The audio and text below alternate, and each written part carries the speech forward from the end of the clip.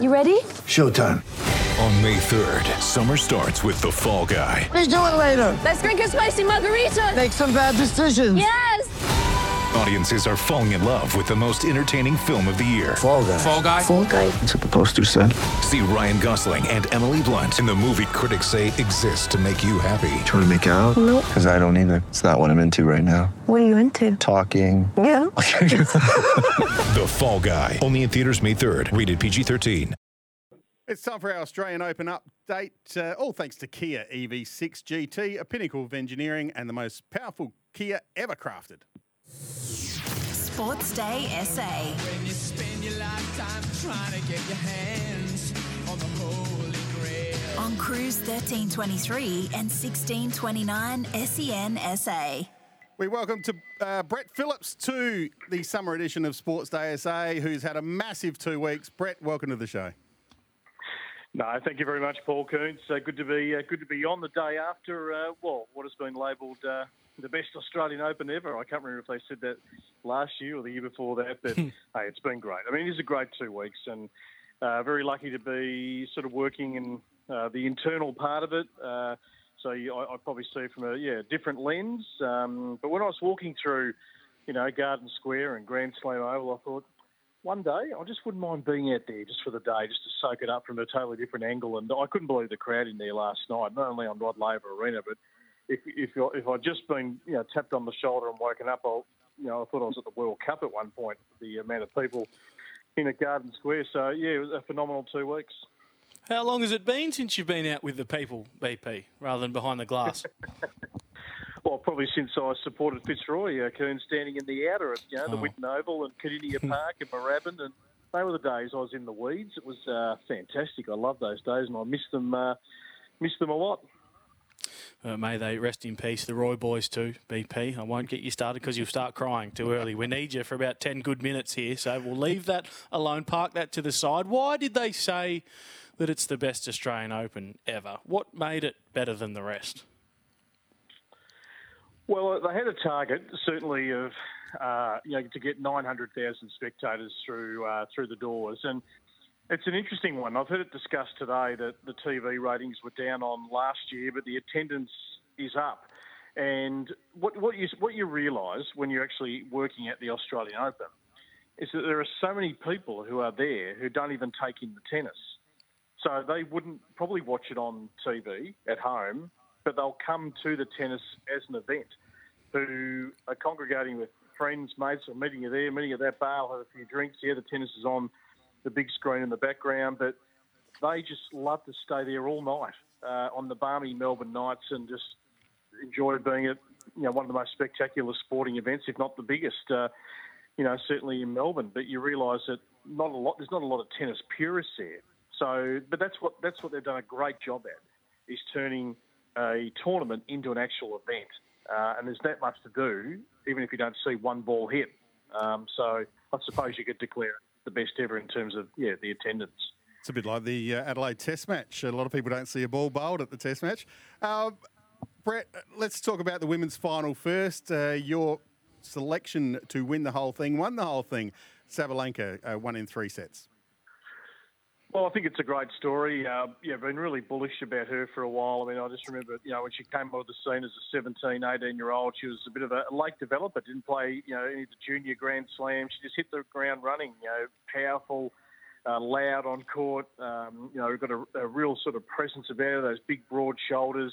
And she's played a huge power game. Yes, lost her way on serve about 12 months ago and had all sorts of issues, just basically...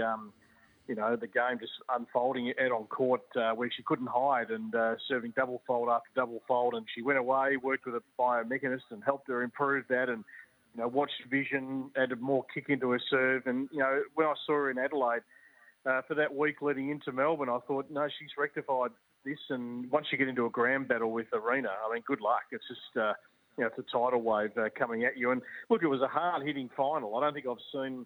not from recent memory, two big ball strikers going toe-to-toe like that. And, Sabalenka had to hold her nerve in the end. We hope that, I think she served one double on match point, took a few championship points to get there. But she's been knocking on the door for a while, and she's always brought the game, the personality, And, I think there'll be, certainly more Grand Slams for her down the track. To the men's now, and this is a couple of days old now, but the new Kokkinakis brothers, Jason Kubler and Rinky Hijikata, the doubles champs. Yeah. Jason Kubler did really well in the singles as well, and Hijikata obviously won his round one match. So extremely successful tournament for this pair.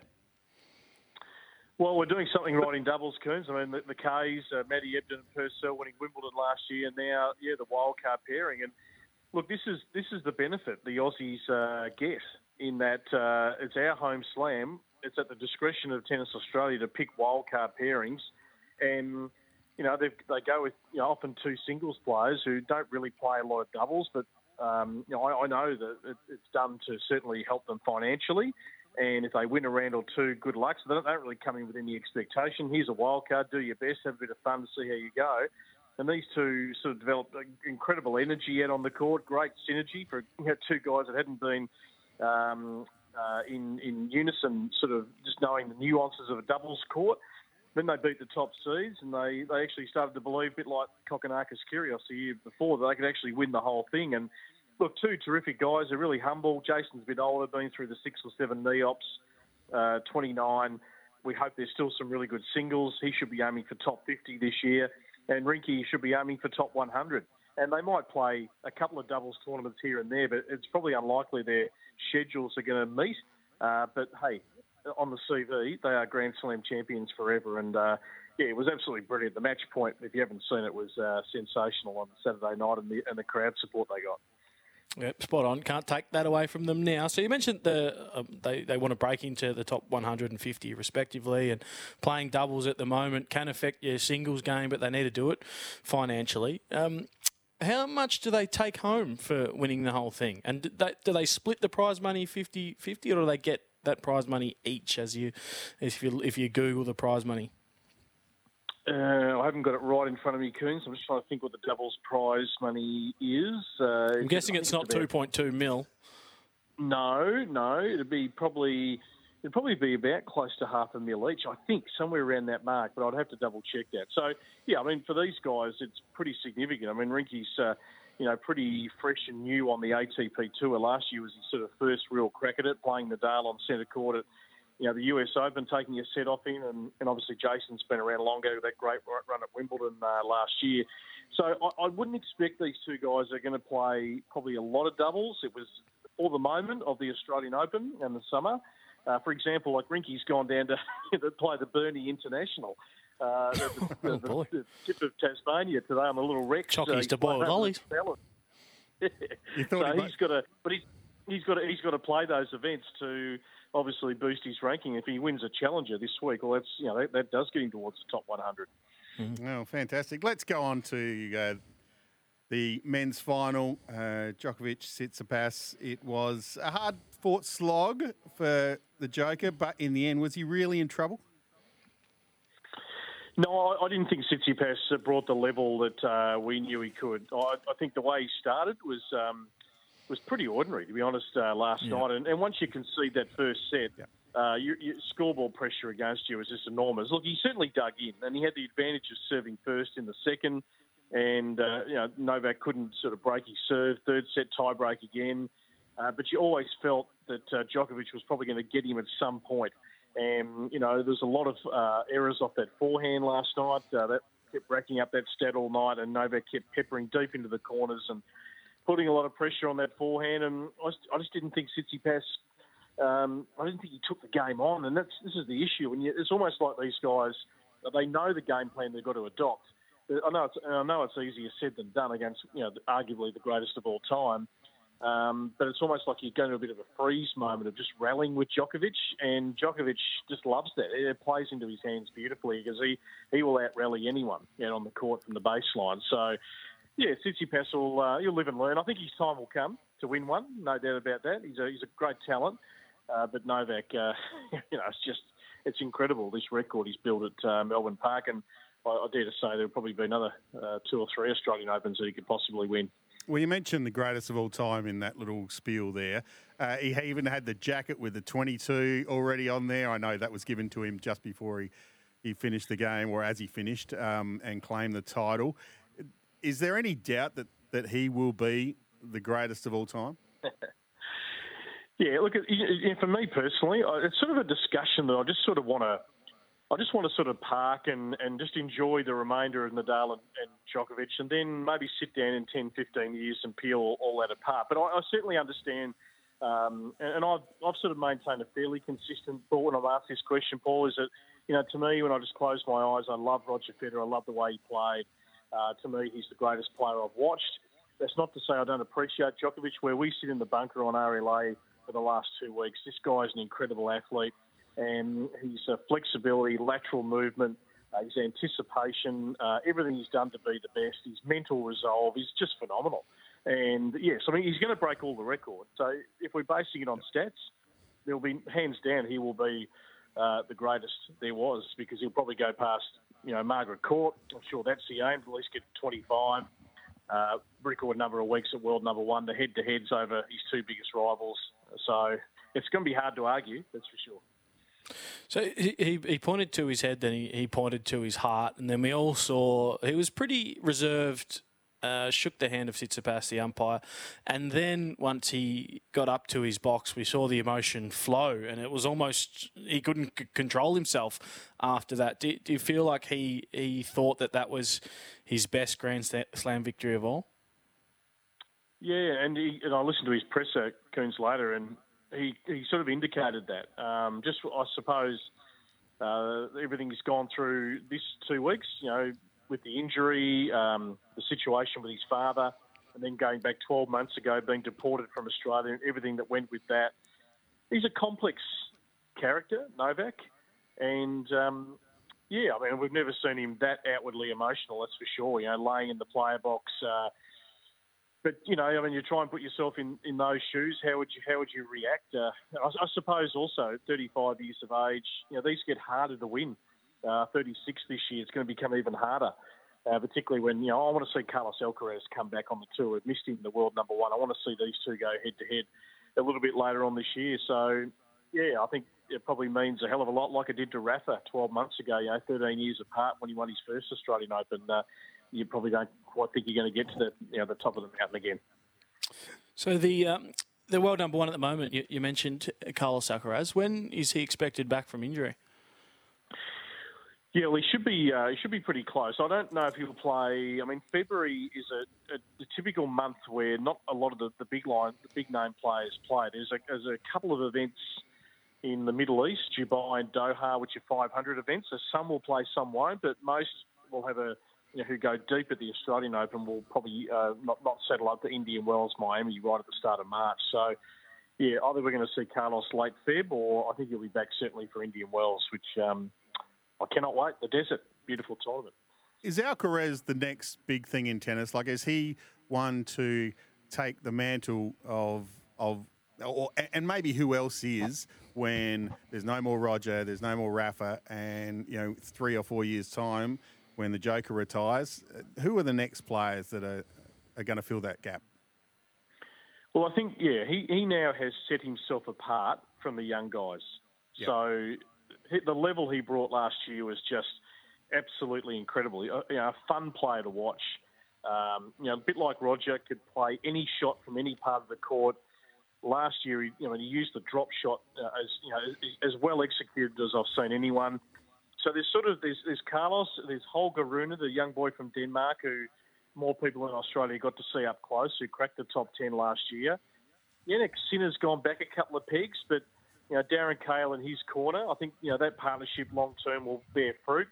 But it's interesting now because Zverev and Berrettini, Medvedev's dropped outside the top 10. Rublev can't get past a quarterfinal, although he ran into Djokovic this week, so maybe we give him a little bit of a pass there. So I think there's been a real shift, but it is Alcaraz who is a few rungs above all those young guys at the moment. But now we want to see, can he take on Djokovic? And I want to see that battle, a few more head-to-heads hopefully this year. So in-match coaching is allowed this year. We saw it up and close, particularly last night. It was pretty emotional at times between Goran Ivanisevic and Novak. Do you have an issue with that? There has been some debate around it. Is tennis sort of separate to a lot of other sports, which is quite unique in that when a player is battling out there by themselves, it's up to them to be able to work out what the opposition is doing, and that was one of the advantages that the better players have in the world. Do you have an issue with the in-match coaching? No, I love it. I love it, Coons, to be totally honest. I certainly understand. I had a good... Not a debate, but just a discussion with Chris Cleary from the New York Times, who was part of our coverage on SEN across the last fortnight, and he is probably more of a traditionalist who likes the fact that tennis has that unique aspect of the player fending for themselves and thinking for themselves. But these coaches are paid a lot of money. They're part of the entourage. Yes, it's unique in that the player is the CEO effectively and can hire and fire the coach whenever they like.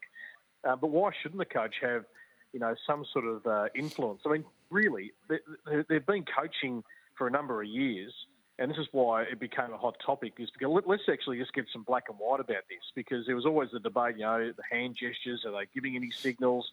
Go back a year ago, Ever Astaraki Moore, the chair umpire from Greece, was asked to stand underneath the Tsitsipas coaching box to see if she could pick up any words translating, wasn't it?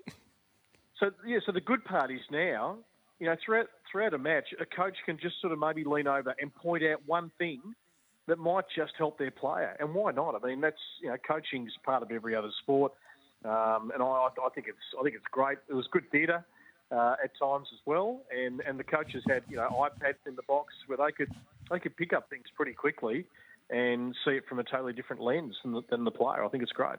All right, before we let you go, BP, what was your highlight of the last 2 weeks? Yeah, good question. I mean, sometimes it's all a bit of a blur when you're covering the tournament. I mean, look, the Murray Kokonakis match was phenomenal because it went so late, and the ebbs and flows in that match. I hope Fanasi hasn't walked away with that still in his brain. Hopefully, the people have got around him to say, let's move on, because it was a shattering loss for him, no doubt. And I think we got a great women's final. I think I really enjoyed that on Saturday night, and 3 sets went down to the wire. We had Ash Barty, with a great victory last year in the final, different circumstances, but there's a couple off the top of my head. Thanks, BP. You've been fantastic over the last couple of weeks. We really appreciate your time coming on the show across the Australian Open. Enjoy the first serve and then have a little break, my friend. Indeed. No, thank you, guys. Pleasure. Brett Phillips from the Australian Open. He was there every day calling just about every game he could. And Coons, great man to talk to about tennis. Well, he's the doyen, he's the guru, and he's the busiest man on radio during the last couple of weeks, because he does about 30 to 40 crosses every day by phone, and we all try and get a hold of him because that he's articulate and he knows his stuff. And he never says no. He says no. He always says yes. He's a great man. Because he always pumps up the first serve, which is on tonight. Coons, we got no time left. We're run out. So thanks for your company today. It's been good. It's been a pleasure filling in. I'll hopefully do it again soon with you. All right. This has been the summer edition of Sports Day SA.